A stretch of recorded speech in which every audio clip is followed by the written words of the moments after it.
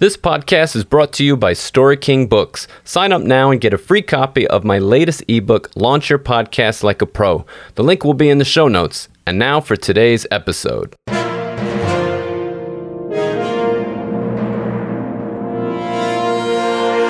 Welcome to the Story King Podcast, a show featuring inspirational conversations about the art and business of storytelling and living life. I'm your host, John Carlo, and today's guest is Goduar Siafu.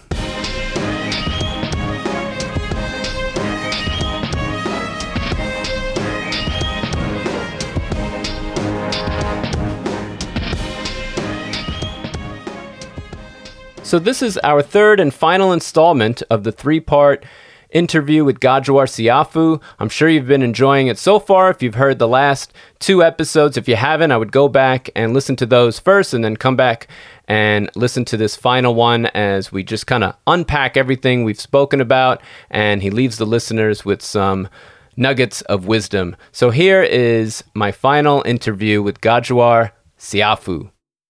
I remember being in a relationship with my kid's mother, my youngest daughter's mother. And I remember when that relationship ended. And I guess I always had problems with relationships, the endings. So this particular time, it was very, very bad. So I started drinking a lot of alcohol, and I was really depressed because she was seeing somebody else, and, it's crazy. You know what I mean? Anyway, that guy owes me his life too, by the way. So, yeah. You're welcome. Because when we finally met with a confrontation, if it wasn't for my daughter, he would not be with us today. But I probably wouldn't either. I'd probably be in jail. So all's well that ends well. But anyway, I remember being so sad one day, and I drove upstate to my sister's house, and I was so drunk, DWI, I was drunk out of my boots, and I ran my car right on her front lawn, and I opened the door and rolled out with a bottle of cognac. What's it called? Something in a black bottle. It was really good though. I would mix that with, like some type of juice. But anyway, long story short. And I remember being so sad, and I fell asleep on my sister's lawn because remember now, that trauma and all that abuse never really goes away. It would surface during times like this, when I was really at my bottom end. And of course, all of that stuff would surface, and it would just add on to the depression and the anxiety that I was facing at the time, and to make it even worse. So I remember falling asleep on my sister's grass for like 10 hours. And then I woke up, and my family was in the living room. Well, I woke up, and they put a blanket on me, and they put a pillow under my head on the motherfucking lawn. Like, they let me sleep all that time, didn't disrupt me. And when I went to the living room, everybody was right there really concerned for me. And I was like, man, my family really loves me. I didn't really know, because I've been like an outlaw to my family, you know what I'm saying? But at that point, I realized my family really loves me. So on my way back to Brooklyn, I remember stopping off to my other sister's house, and she gave me this card. She said, you know what? I've heard about this phrase. If you say this Buddhist chant, it's designed to end human suffering from the user. And I'm like, so still drunk. I was like, yeah, all right, whatever, man. So she gives me this card, and she said, I've tried it and it really works. You know what I'm saying? A lot of people I know, it just enhanced their life. So I took this card, get back to Brooklyn, and I remember trying to sound this particular chant out. But before I say that, this was after 2 suicide attempts as well. I'm talking years back. See, I covered some things, but some things I didn't want to touch base on. But for you to really understand the full thing, there were 2 suicide attempts in my life. And I wanted to be out of here because I felt like I don't belong here. And all that I had went through. And I was like, yo, I'm old enough to make this decision. I want to die. So I attempted suicide twice. And for me, it just made sense, because now I'm old enough to reflect onto where I've been. And I'm like, man, this is crazy. I shouldn't even be here. But I also remember as a little kid, anytime a plane would fly overhead, I would remember saying that I wanted to go home. And I didn't really understand why I would say that as a kid. But I remember telling the older people that I fell from the cracks in the sky. Now, this is as a young person, you know what I mean? And it just kept feeling like I don't belong here. I fell from the cracks in the sky. So, when I got to be a young adult, I was like, well, I'm taking myself out of here. So I tried suicide. First time I was in Jersey, and I woke up, and I really tried to be out of here because I slit my wrist like any way that you can, vertically, horizontally. And I woke up and there was blood everywhere. And I guess a state trooper or sheriff was right there saying, "Sir, are you okay? What's happening?" And next thing I know, I'm in the nut house, crazy house, bandaged up. And I remember being in the crazy house, and I remember saying, "I'm normal. I just had a bad day. Just had a lot on my mind." And the doctor was like, "Well, just prove to us that you're stable so that we can let you leave." And I remember I was not stable. I went ape shit in the establishment, fucked up everything, just breaking everything, wanting to fight everybody, going to war with the orderlies. I was nuts. They let me go nuts. They let me tear up everything. I said, "I'm hungry and I don't eat meat. Give me something to eat." I thought I was running shit. Fucking big bully from Brooklyn. Give me my fucking shit in the crazy house. I want food now. Sure. They bring me a tuna sandwich. And I slept for 5 days after that. Wow. I thought I was winning. I ate that tuna sandwich and I didn't wake up for 5 fucking days later. And I was like, what a sandwich. Because they obviously put something in it. And, I calmed down enough to be let out of that situation. Went back to Brooklyn, did some amazing things. And then, I don't know, it seems like I'm skipping all over the place, but I'm really not. And then, things happen with my daughter's mother, which led us to our breaking up. But that was summer of 99. And that was the final time that I tried to commit suicide, was 1999. No, it was after 99. I don't remember what year it was, but it was after that when my daughter's mother wanted to leave me or whatever, cheated and, couldn't handle it. And I remember that I was in Queens and, we always talk that shit about, if the cops are after me, I'll run them down and I'll get away. Or if they try to incarcerate me or put me in a crazy house, I'll go through a side door and run down a block and then jump in a getaway car and be free. And we talk all that shit, in the hood, that's what we do. We talk all that shit about getting away from being apprehended. And I ran out of the hospital. I snuck out of the door. Yeah, the back door, the kitchen door, or something like that. And I got 10 feet and was tired. And I was like, and they walked me down. They just said, "Come on, sir." Ass out. I had the nightgown thing on, ass out, right in downtown Queens. They brought me back. There was no fight. There was no struggle. There's no this moment of like, yes, I'm going to fuck up the cops and the orderlies. And that shit didn't happen. They brought me right back to the room. They shot me up with Thorazine, which put me out for another couple of days, whatever. And I remember there was an African doctor and I could present, like meaning that in those situations, they call it present. How do you present? If you present like you're not a threat to yourself or anybody else, they let you go. So I would always get out, jails, everything, because I presented well. But this African guy, I was like, "Yo, I'm fine. I just had a bad day, just had a bad month, I had a lot on my mind." He was like, "Listen, normal people don't do this, no matter what's going on. You have some deep-rooted issues. And you're going to be here until we figure this shit out." So it turned 72-hour evaluation turned into like weeks of unpacking and uncovering and figuring this whole thing out. And then they finally let me out. And then, I met a few people along the way. And that's when I ended up, that day I went to my family's house, fell asleep on a lawn, blah, blah, blah. Now we're back on track, going back to Brooklyn. My sister gives me this card and it says, "Nam yo ho renge kyo. Nam yo ho ring." And I'm like, "Oh, what the fuck?" What does she said? "Just get into a quiet place and chant this chant and things are going to change in your life. I promise you." And I'm like, this is some bullshit, but whatever I got to lose. So I remember the first time I had this card and I'm put my hands like this and yo, oh, because I was in bad space, but I didn't even know how to pronounce this shit. So I started to chant this chant, "Nam yo ho renge kyo." And that chant is supposed to be geared towards the person that's going through human suffering, to lift that suffering. And I was like, is this mystical, magical bullshit? But I still chanted it.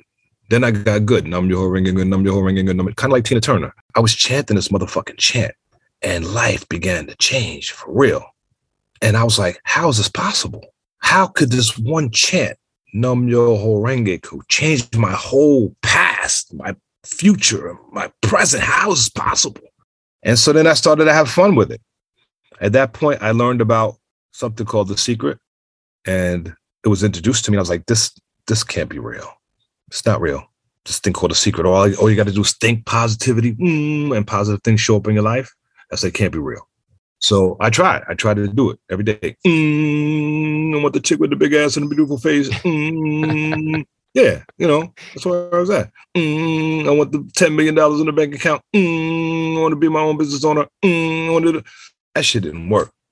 You know what I mean? And then I started getting deeper into the author. Her name was Rhonda Burns. The real trick to this whole thing called The Secret was actually feeling the feelings, not thinking. Feeling. We live in a feeling universe. And I remember I was walking past a crystal store one day. I had just moved to Long Island, and something said, go see what this crystal thing is. So I picked up this crystal, and amazing things started to happen with this piece of crystal that I had in my hand. And then all of these different strands, all of this stuff started to come together and form a path, like almost like stepping stones. And so I didn't question it. I just started walking. And I found that the deeper I got into this world of really self-discovery, self-forgiveness, and humility and gratitude, it took me to a different place, because I started to not only care about myself, I not only worried about myself, I wasn't concerned with me, I started being concerned with others and their well-being. You know what I mean? So it wasn't like, life is this hard and my past has been this and da-da-da. It was like, man, I know somebody else is out there feeling like this. What could I do to help them? Or what could I say to make people feel a little bit better, or take them even temporarily away from their issues? So I started doing that. And then I moved into a space ultimately of being a business owner. I've always had herbs, like medicinal herbs around me, burdock, sarsaparilla, soursop, things of that nature. And so one day I was like, you know what? Somebody got sick on Facebook, and they asked me, a friend of mine said, listen, I know that you have stuff going on in your house, because I've been to your house. I know you got a lot of herbs. Do you think you have something for this pain that I have in my chest?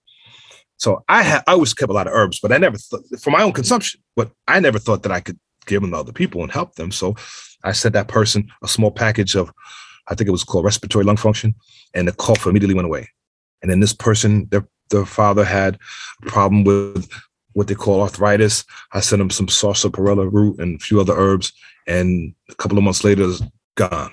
And then COVID hit. I guess the word had spread, and everybody was like, hey, do you have something for this COVID shit? I'm coughing, I'm sneezing, and all this going on. And I would start shipping out these packages. And then I said, you know what? Everybody's getting well. And I said, let me open up a store. So I happened to be in Port Jefferson, New York, walking around. I saw this for rent sign on the store.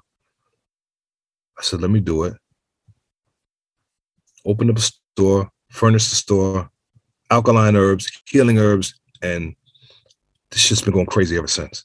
But again, every time that I won, that I really won, it was because I was serving others. When I was in the entertainment business and I'm standing in front of 3,000-4,000 people in the audience, I'm entertaining. I'm serving them.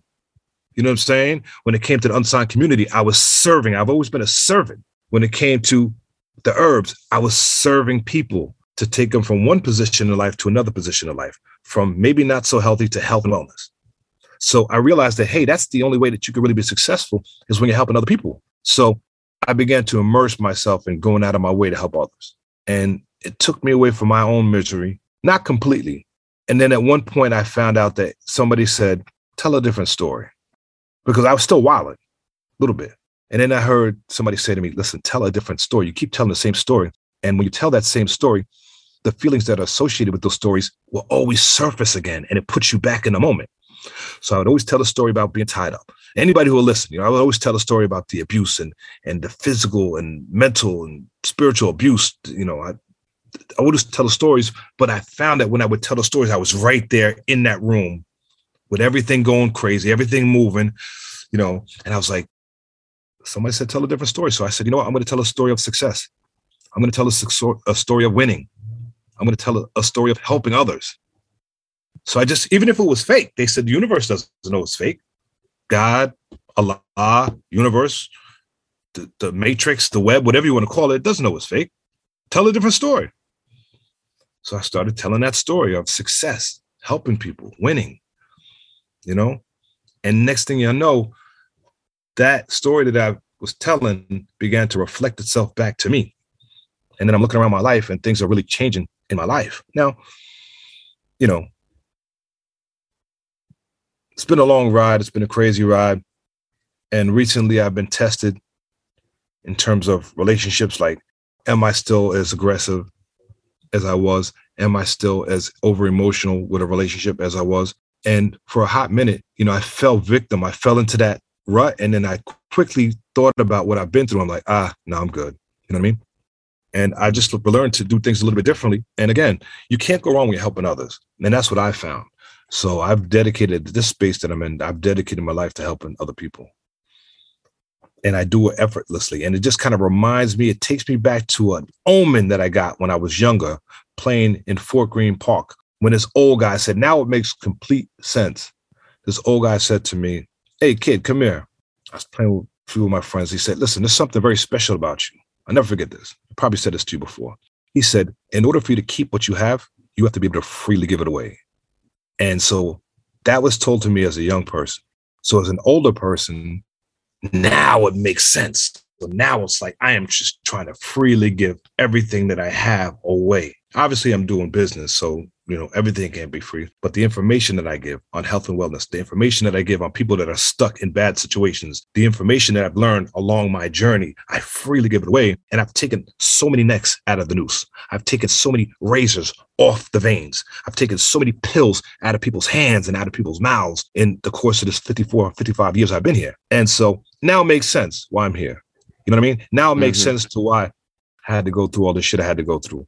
And I don't really remember blaming my mother. I don't, you get a lot of young people talk about my fucking mother, my fucking parents, everybody's bullshit, everybody. I don't remember that. I always looked at it like my mother was a young mother. She made mistakes. Everybody's young at some point. Parenting doesn't come with a roadmap or instruction manual. I said, we're street people. We don't have instructions on how to live. You know what I mean? So I never blame my mother. If anything, I blame society, because I said society set up these pitfalls and these snares for these young parents. My mother and parents before then, my grandmother, set up all of these different ways to fail, not being able to provide for the family. But there's so little ways to succeed and keep the family unit together. You know what I mean? For the man, the woman, and I'm like, I don't blame my mother. She did the best that she could. Again, she kept 5 of us together. But she wasn't able to say, look at America and say, America's got these situations set up for me to fail. She trusted America wholeheartedly and the Bible that was given to America. You know what I mean? So she was all in like that, where my style is a little bit differently. I'm saying, well, you know what? Be careful. And I realized that that's a pitfall. That's a snare. That over there, that's a booby trap. This is set over here to try to tie up your time and your attention. So for me, as a young person, I look at this whole America thing and I'm like, I got to be really careful, man. And so I managed to sidetrack the booby traps and stuff, to the best of my ability. I think that I've done a pretty good job with the hand that I was dealt, and I'm not complaining, I'm still here. I've been through a lot and I'm still here, and I'm still like better than ever, still willing to help and willing to aid anybody. I haven't been beat down with life, so. Very cool. I mean, one of the things that struck me as fascinating and odd that you said right from the beginning is you said these were great stories, electrifying stories that enhanced your life. And most people would hear these and be like, these are crazy stories that they wouldn't wish on anybody, your early childhood trauma and stuff like that. So, I mean, I have a question in retrospect. You are where you are now. Do you wish you had an easier life? No. And I can answer that quickly. No. Nor do I wish I've ever known my father. Some people go looking for their biological father. They want to know what happened. They want to know the truth, or they want to know what he is, I don't give a fuck about any of that, because I know had I had a father, it would have altered my path. Because if the father was there and if he was present, now I would probably have to do, because, a lot of us fall under the path of our fathers, you know what I'm saying? But because I didn't have that, I was able to be in the street. I was able to experience life at its rawest and at its best and at its most challenging. I was able to experience those things and make decisions for myself. No influence. Nobody could influence me. My mother couldn't influence me. My family couldn't influence me. No father could influence me. The government couldn't influence me. The church couldn't influence me. I made my own decisions. How many people could say that? I did the shit that I wanted to do, whether it was pass or fail, whether it was good or bad, whether it was detrimental or if it's, profitable. I make these active decisions.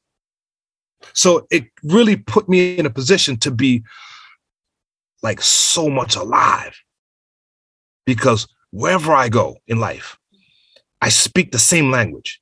I told you this. When I'm in China, I speak a language. When I'm in Europe, I speak the same language. When I'm in Egypt or Africa, I spoke that language. Wherever the fuck I'm at, whoever I'm around, I speak a language of enthusiasm. And everybody understands that language. And that makes me relatable. Again, China, Europe, South America, Africa, wherever I go in the Americas, everybody understands. And we don't speak the same language, but we all speak the language of enthusiasm. So I wouldn't change not a second, not a minute, because life is still unfolding and I had fun. Like, despite, obviously those times aren't fun when you're being tortured, because that's what it was. It was torture. And there's so much things I'm not even telling you guys, but it was nothing less than torture. But aside from the torture, away from the torture, like as a young person, I had fun. I had fun. And even when people didn't want to hang around me or be around me as an adolescent or a teen, I still had fun. I made things fun for my own self. It's funny. I was talking to my cousin the other day. He said, we thought you was going to be an architect or an engineer of some sort, or a mechanic at the very least, because you would always take everything apart down to its molecular structure, take it all apart and then put it back together. Whether it be electronics, whether it be a bicycle. I remember as a young person taking a screwdriver and prying the links off of a chain to make sure every ball bearing, every link, every aspect of a bike, the spokes was out and laid out on the sidewalk, clean it and then put it back together. And so it's funny because my cousin, he reminded me that the other day. He said, man, you would take everything apart, man, and then put it back together. We thought you was going to be this type of person. But as it turns out, I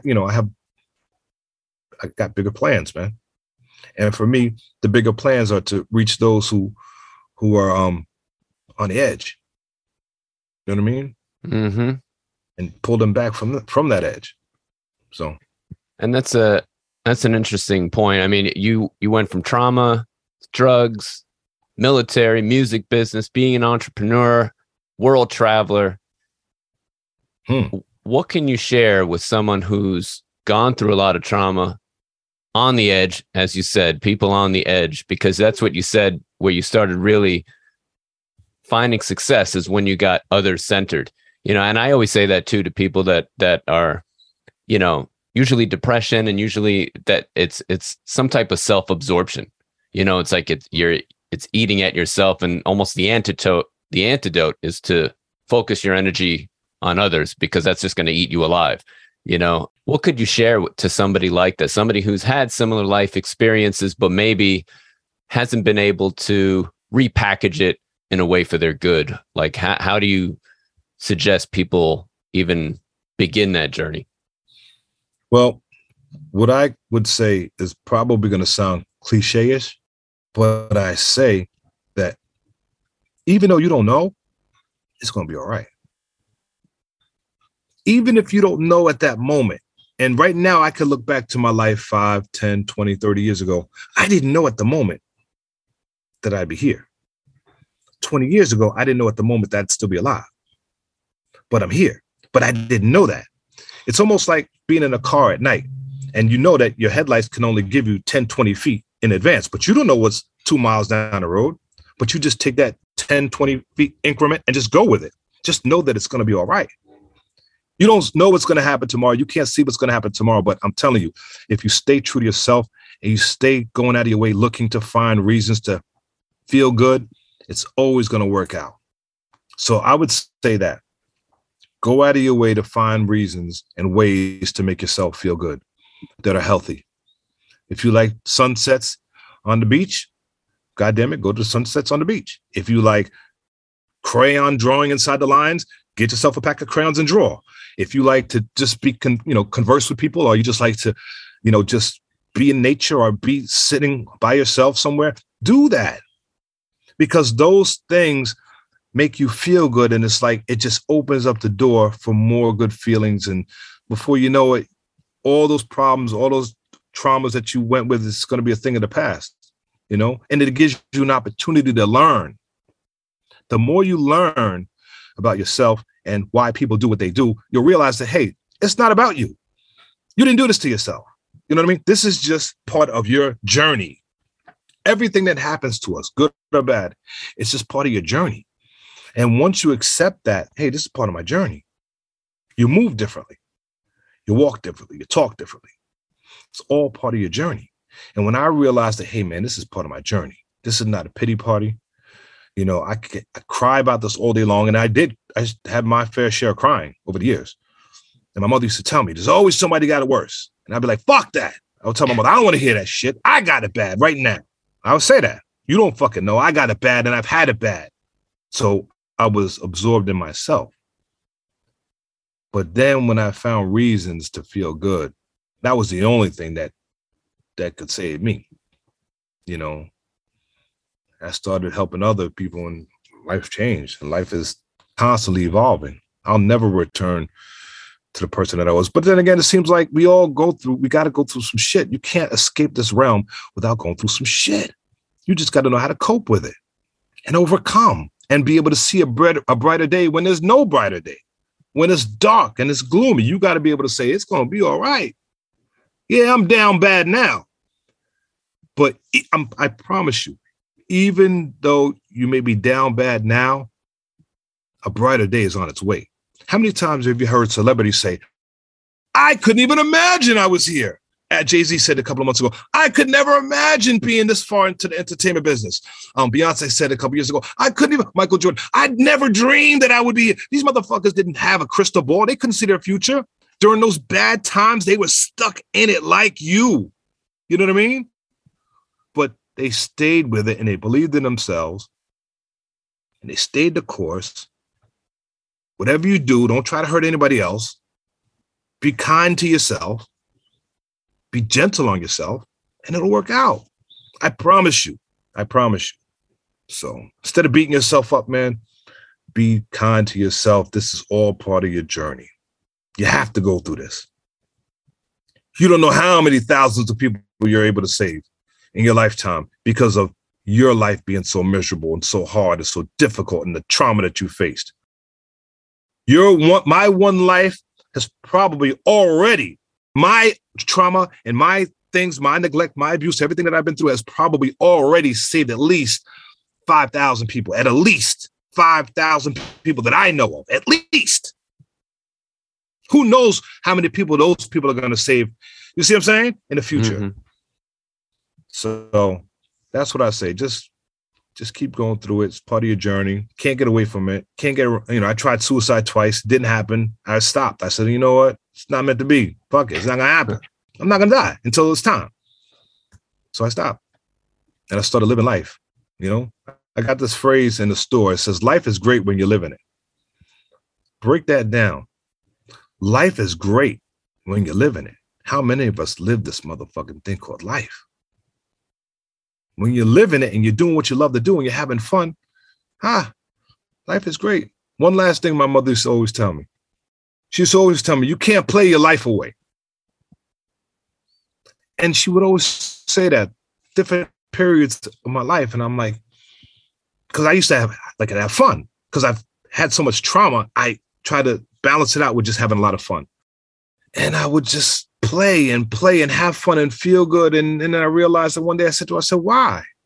I'm going to play. I said, Mom, I'm not going to stop having fun with life.